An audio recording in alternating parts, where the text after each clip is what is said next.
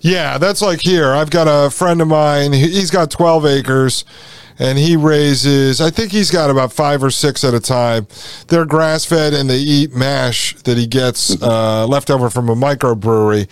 And then I've got a farmer that we deal with, Farmer Carol, and she always has 6 or 7 over on a 50-acre piece of land. But that's what they do. And then you can order, the full cow, the half cow, a quarter, and then, you got a little sheet and you check it off depending on what you want the butcher, how you want them to cut it up. And then there's, you can either have it brought to your butcher here, or most of them have a butcher they contract with. Now what you were talking about, so the land that you're working, so when you're working, you're actually working for the rancher?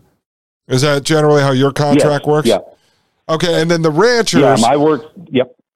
And then the ranchers, some of the land that they're operating on is controlled by the federal government via the forestry department? Yes, yeah. Yeah, it's United States National Forest land.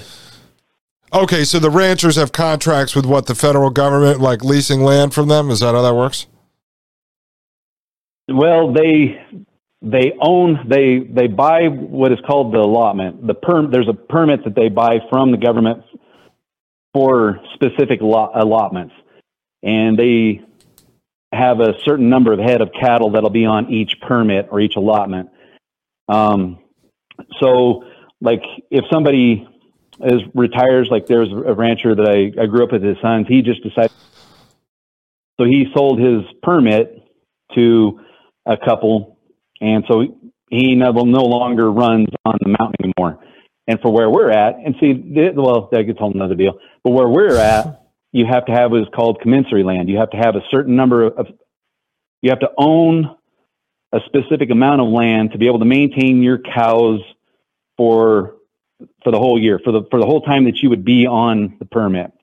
Mm-hmm. So, but then there's other allotments where you're not required to have commensurate land.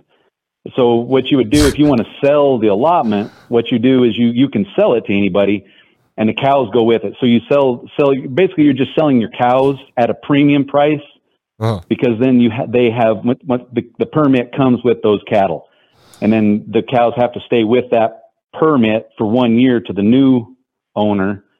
And yeah, you just they pay assessment fees to the forest. The federal government sure makes it complicated, don't they? They do, and they make money at it. Yeah, look how difficult it is for you to even explain that. I had asked you on the phone when we talked, just because I think it helps people put it into context, because a lot of folks had listened to, sort of studied the whole Bundy versus the Bureau of Land Management years ago. A similar thing, right? They had cattle grazing on Bureau of Land Management controlled property, and then there was some battle going on where the BLM had taken over the land, I think, from the state of Nevada, right? And then the Bundys were saying they refused to pay the federal government. They were going to pay the state. I mean, it was similar circumstances. Yeah, that's exactly. Yeah, and so, okay, so now when you go, you're working for the rancher, and then you're riding on federal land, right? Because you said, well, in some cases they have to own land, and then in other cases, some of the land, they have to own land to rent from the federal government. I mean, it's complex, so I don't want to dissect it all. I'm just trying to understand how it works. They just have to own their own land for where we're at, but then they have this land that they, for lack of a better term, they lease from the government that they're able to do. And so it's all on they have to own their land at home down here in the private land area, wherever they own land, it doesn't matter. But then we run the cows. So on the allotment that I run, they generally start turning cattle out onto the mountain June 14th. And then I ride until usually the middle part, to the end of, usually the very beginning of November is when I ride. So the cows are on the mountains and in my control for 4.5 months out of the year on the forest. Okay. Now, let me ask you, I just want to ask you this, and you might not know, but it's something that I've looked into as I've been researching over time, lab cultured, like lab grown meat, 3D printed meat, the Impossible Burger stuff, all that kind of thing. Because what I find to be fascinating is down the road, and it's actually happening now, this lab cultured meat, as far as I could see, Congress looks at that meat that's grown in a lab as the same as a cattle, grazing in a field, because they're claiming that they're growing the meat based on cells that they've taken from the cattle versus, say, like Impossible Burger or something that's made from soy cakes or something like that. The numbers I've seen, this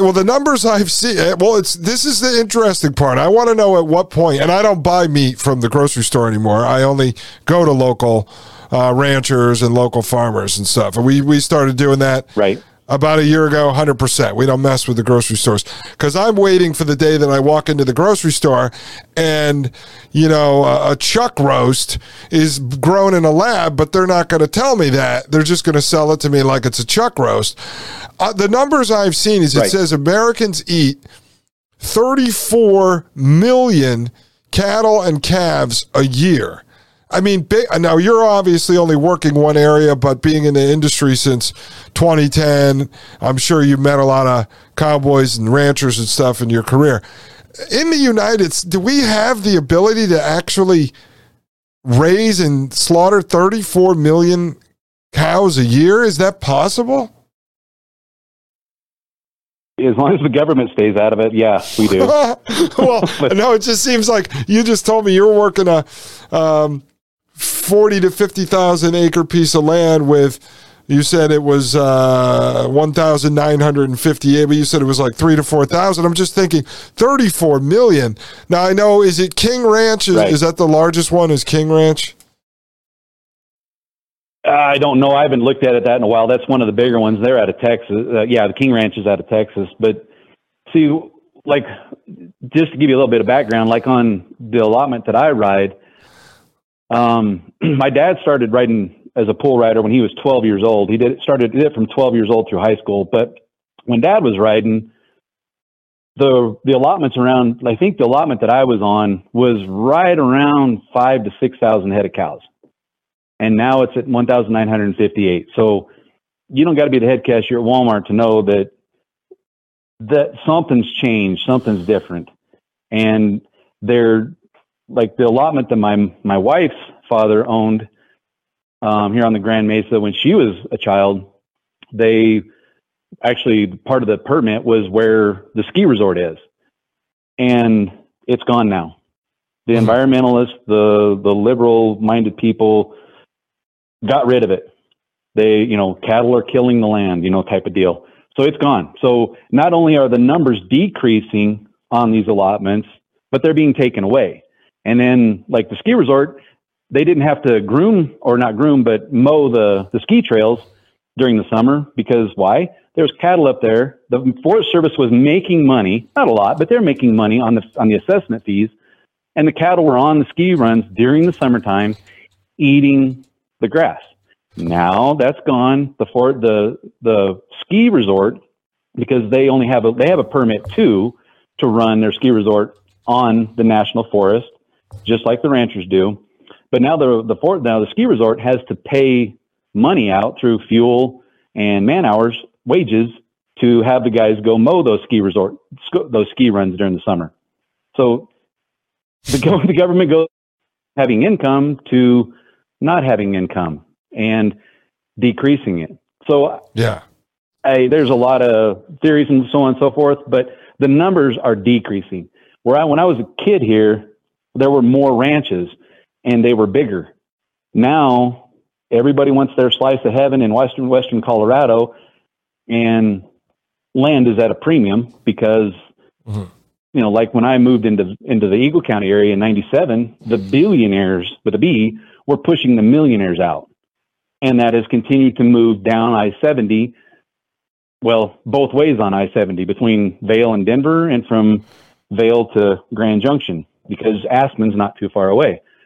So everybody wants their slice of heaven. They're willing to pay the exorbitant prices of real estate and So where I grew up, it was a ranching community. We went grocery shopping once a month. You didn't go to Grand Junction. You just didn't. Now where I live, it's a bedroom community.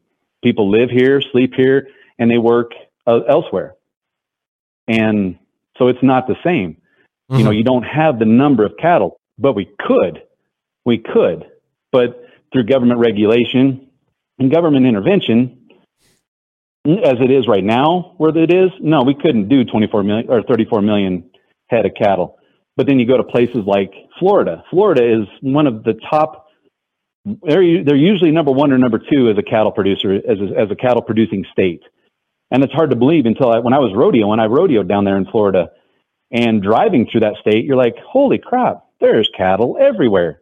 And you think about Florida, at least me growing up, you think about, Miami, you think about the beaches and all that kind of stuff. And there's monstrous amount of cattle. Texas, same thing. But as it is right now where we're at, it's going to take something drastic to get it back to where it could be that way. But I mean, in rural land, yeah, you could, and you could even do it where you produce your own cattle. Not everybody wants to, not everybody may have the interest in doing it, but it doesn't take a whole lot. You could have, a cow, and that's where you could start to get into community, that ranch I worked in Wyoming, she had 9,000 acres, ran about 700 to 800 head of cows. She had 34, 35 bulls, and she was literally looking at selling her bulls and going into a lease program and just leasing bulls from a ranch. So when she needed to get her cows bred, have the bulls shipped in, run them on her place with her cows to get everything bred, then ship the bulls back. And if you've never been around bulls, they're pretty destructive. I mean, not much really phases them. They hurt each other. They break a lot of things. You got to handle, you got the maintenance in them, feeding them and so forth.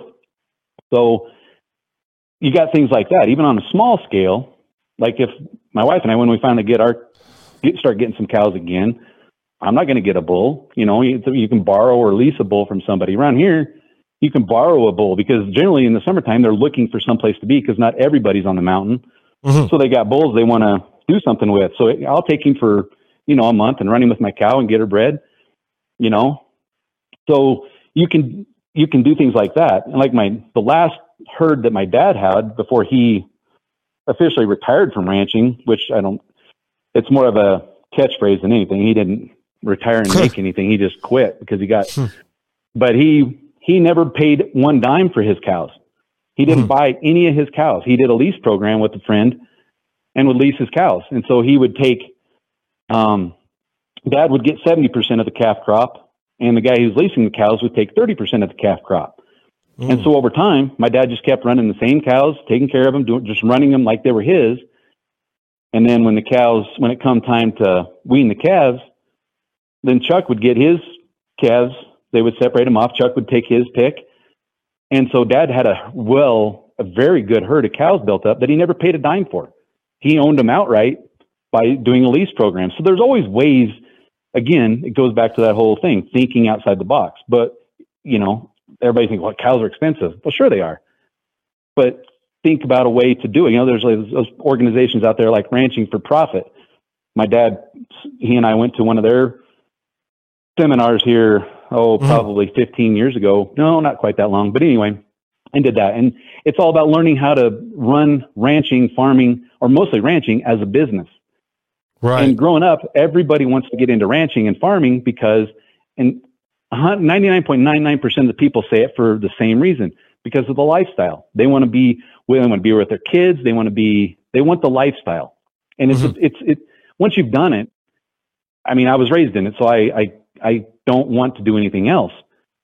And I've went the other way, like we've talked about. But when you're doing it, most people, they do it for the lifestyle, but they work themselves into the ground because they're caught. The matrix is everywhere, right? And you think you have to work harder, and you do. But like when I was on that ranch in Wyoming, she was switching over, and she was the same age as my dad. So she's 76 years old now. And she was switching over to become a regenerative grazing ranch. She wanted to get away from haying and to just run her cows, and you you run the cows in specific areas, different ways. So that way you're stockpiling your feed. You're letting your feed grow up in areas for 12 months, and you don't touch that feed for 12 months. You don't hay it. You have enough hay on hand.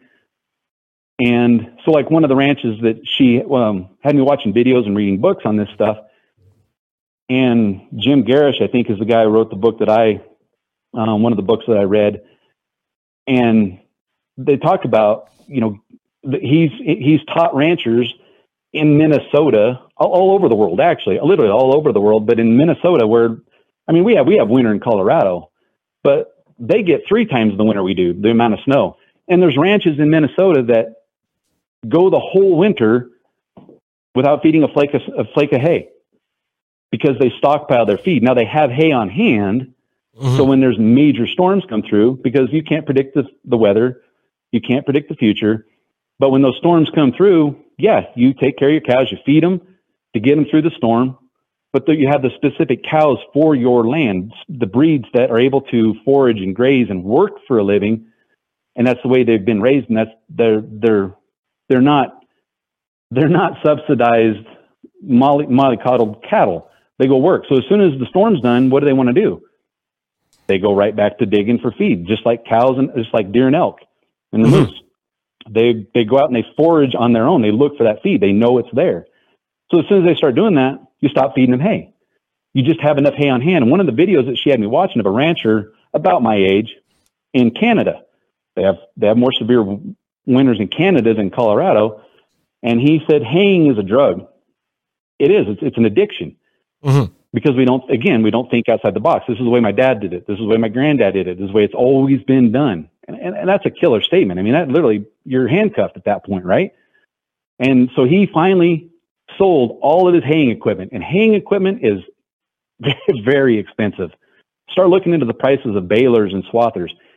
You're talking 6 figures a lot of times. It's mm-hmm. big money. He finally sold it all.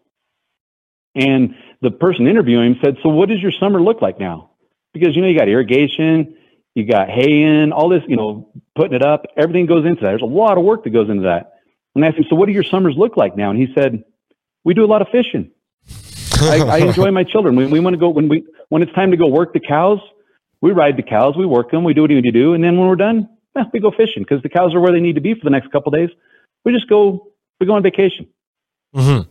So that's the lifestyle that everybody wants, but we work ourselves to the bone because you got to pay the man, right? You got to do this, you got to do that. We don't get out of the system. And so these people are starting, all areas of life are starting to go, you know what, how can I get out of having to work myself to the bone? Not that work's bad, not that you're going to have days where you're going to have those, 25-hour days, right? But one of those every now and then is okay. But when it's every day, when you have a day job and then you have to go home and feed your cows and you're calving your cows out. So when calving your cows out in the wintertime means every 2 hours you get up and you go out through the herd, check them and make sure that everybody's okay. If there's somebody starting to calve, a young heifer or something, you got to trail them into the barn or make sure that she's not having problems. And then on top of all that, you still got to make it to work on time. So mm-hmm. How are you enjoying the lifestyle? You're not. You're a slave to the system. And so these guys that she introduced me to that I'm seeing, they're like, I want to do this, but for different reasons. And I want to make it work for me, So that's kind of where I'm going. I'm only small scale, we're not even quite there yet, but we've got our own chickens. So we have our own eggs, and the price of eggs has gone through the ceiling here because our illustrious governor here in Colorado made it so you can no longer have caged, the typical chickens. They have to be cage-free eggs, which I'm fine with. I get that whole deal. I completely agree. But not only that, but then with this whole, quote unquote flu that they've had to kill these millions of chickens over, there's a shortage, I think a created shortage of eggs. So, but we're at least producing our own, we've got our own eggs. I've got 2 sheep rams. If I need to butcher one of them, I can go do that. And that's what I want to do. Start learning how. I've got friends that know how to, that run butcher, slaughter businesses. And then you can teach people, like we were talking the other day, teach people how to do these things. Even if I don't have the means right now, my brother-in-law was a butcher for a while. Good friend Ronnie was a butcher, ran a slaughter business. So if I can get the shed, get my bandsaw, and have my freezers, I can do my own animals here. And I can have somebody teach me with no government intervention, because the government doesn't care, unless I sell it, right? And then I have to get a hold of a brand inspector. But if my neighbor doesn't have the means to do it, and last year, with the whole pandemic deal, there was up to 8 months that you couldn't get your cows into the butcher. They were so overwhelmed. And so, you want to butcher, but you can't get them in there. Well, it's time. They were there at wait. This is the prime time to do it. And if you can't get them into a place, well, I'd like to have the deal set up where I can say, yeah, come here. We'll do it. We'll just do it together. We'll spend a day and we'll butcher your beef for you, and not take cash payment. Say, I need some fence work done. How about, do that, or barter? You know what I'm saying? That's all cash is. That's all money is. It's bartering. It's just the government has convinced us all to believe there's value in it. No, your time is where the value is. Your time. Exactly. It's your time. Something that pays you back. Yeah, it's your time, your creativity, your skill set. I mean, that's why in an ideal situation, the big hurdle that I think most people that are interested in living 1 foot outside of the matrix now, the big hurdle everyone is facing now is being able to figure out that first step in how they're going to get that chunk of change in their pocket to be able to go buy, even if you start with 2 acres, 2, 3, 4, 5 acres, depending on where you're going. That's the first piece. All right. Then the second piece that when I'm talking to friends of mine that say they want to go homestead or kind of live 1 foot outside the matrix, because we live in a world now where you can find somewhat remote work. So if you still need to step in the matrix to make food coupons, like you said, you're trading your labor for pieces of paper, that are equivalent to how much, your skills or whatever. Okay. So you can figure out how to work remotely to get some of that fiat cash, until they switch us over to central bank digital currency, that you need to buy certain things to start building out your homestead. But the more that you can grow, the more you can produce, the more you can raise if it's in the form of meat on your land. And now first step is feed your family. If you can feed your family, okay, that's a big expense that you just wiped off. That's money you don't have to go make in the system now. Number 2, like you said, exactly. if you can build a community of folks around you that you can barter with. So if you happen to have a ram that you slaughter, right, and now you can give some of that meat to somebody who's going to give you 3 sacks of potatoes for the winter because you don't grow potatoes. Now you have the ability to barter. Then if you have a service or a skill, like you said, hey, I can butcher. So if somebody says, listen, I've got a cow I need to butcher, you say, listen, come over. We'll butcher it together. I get to keep a quarter of the cow. Now all of a sudden, you've got that meat. All these different things that you can do where you don't have to actually go earn fiat currency. It's just the first big step is being able to buy the land, making sure you're buying a piece of land that could produce what you want it to do, right? You don't want to rush out and buy 3 or 4 acres that you think is a great deal in West Virginia or Tennessee or something, and then you find out the soil's polluted or the stream running through it is polluted, or it turns out, even out in West Virginia, you could find these 5-6 acre pieces of land. If you're not careful, you'll find out that actually was an HOA, a homeowners association. Next thing you know, you figure out you can't actually do any farming on that land. So you're screwed. You bought basically a worthless piece of land. There's other areas in West Virginia that are completely, because that's where we've been looking, completely unrestricted. So I could buy 5 or 10 acres in West Virginia. I could do whatever the hell I want on that land. And the property tax is like $200 a year, whether you build a mansion, a swimming pool, a farm, or whatever you're doing, because they actually don't even have a tax inspector that goes out there and looks at the land. So these are all the things we're going to be working on in 2023 on the show, is talking to more guests like yourself, the gentleman I had on on Saturday.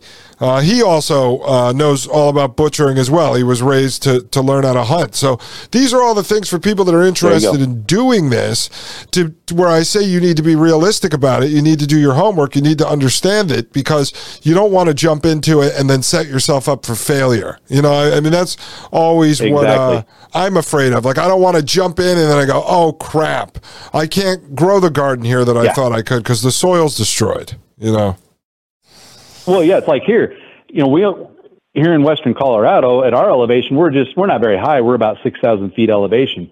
And for you, you're probably hearing 6,000 feet going, good God, that's pretty high. But, we also have, 14,000 feet mountains around us too. So we're pretty low in perspective. So our growing season is short. That's why canning, growing up, my grandmother and my mom canned. They grew gardens. My grandparents, my dad's mom and dad, it was probably an acre garden, and they lived in town. But the family kind of would help grandma and granddad take care of the garden. So when it was harvest season, we all got some of the strawberries, we all got some of the corn, we all got part of the bounty out of it, right? And then grandma and mom would can, and store that stuff in root cellars. And grandma, they had a root cellar. They also had a cellar inside their barn. So when you start looking into this, it can be like you're saying, it can be kind of daunting, and there's a lot to it. Start small. Just even thinking about it is starting. Like I was talking to my sister last night. She lives down in Grand Junction. It's about 50,000 population. And there's people that live in Grand Junction that have their own little chicken coop. They probably have, not very many, but they probably got their own 3 or 4 or 5 chickens. So you can do that. You can start your own little, like a yard.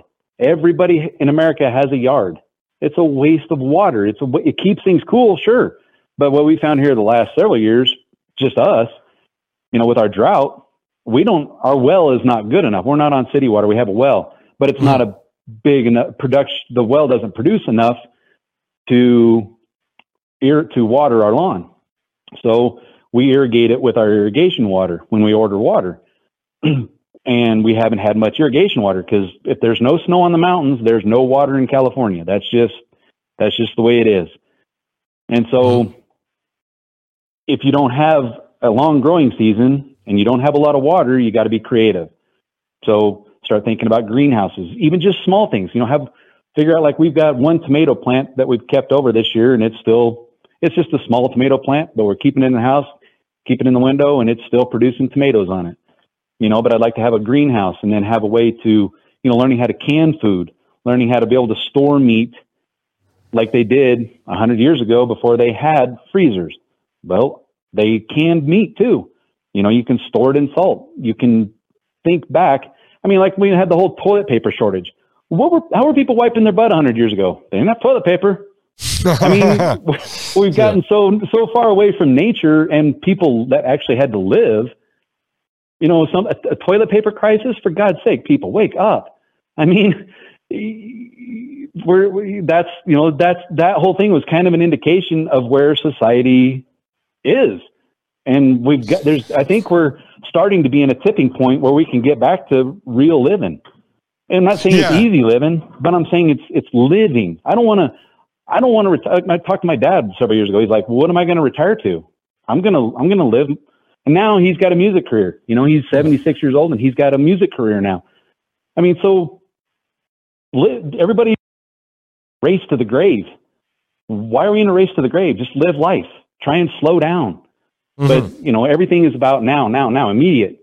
I don't want immediate. I want, learn to enjoy the journey. Enjoy, get up in the morning, you throw the covers back, and the risks start increasing exponentially. Man, embrace it. We're all going to die. But I want to be healthy. I want to be happy while I'm alive. And I don't worry about death. I mean, I've been on death's doorstep more times than I probably had any.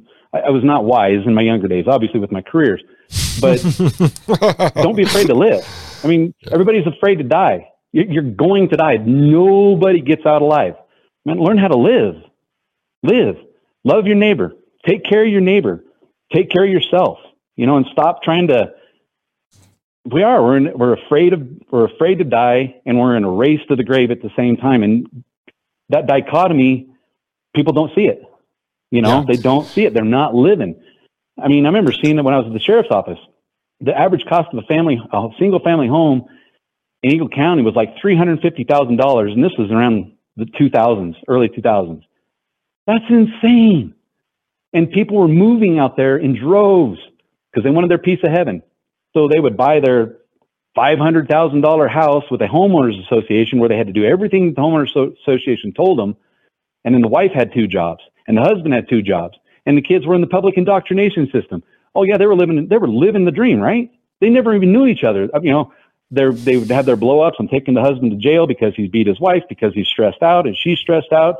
You know, they have babysitters taking care of the kids. They don't know each other. And I'm like, I ain't doing this. There's no way I'm doing this. This is not living.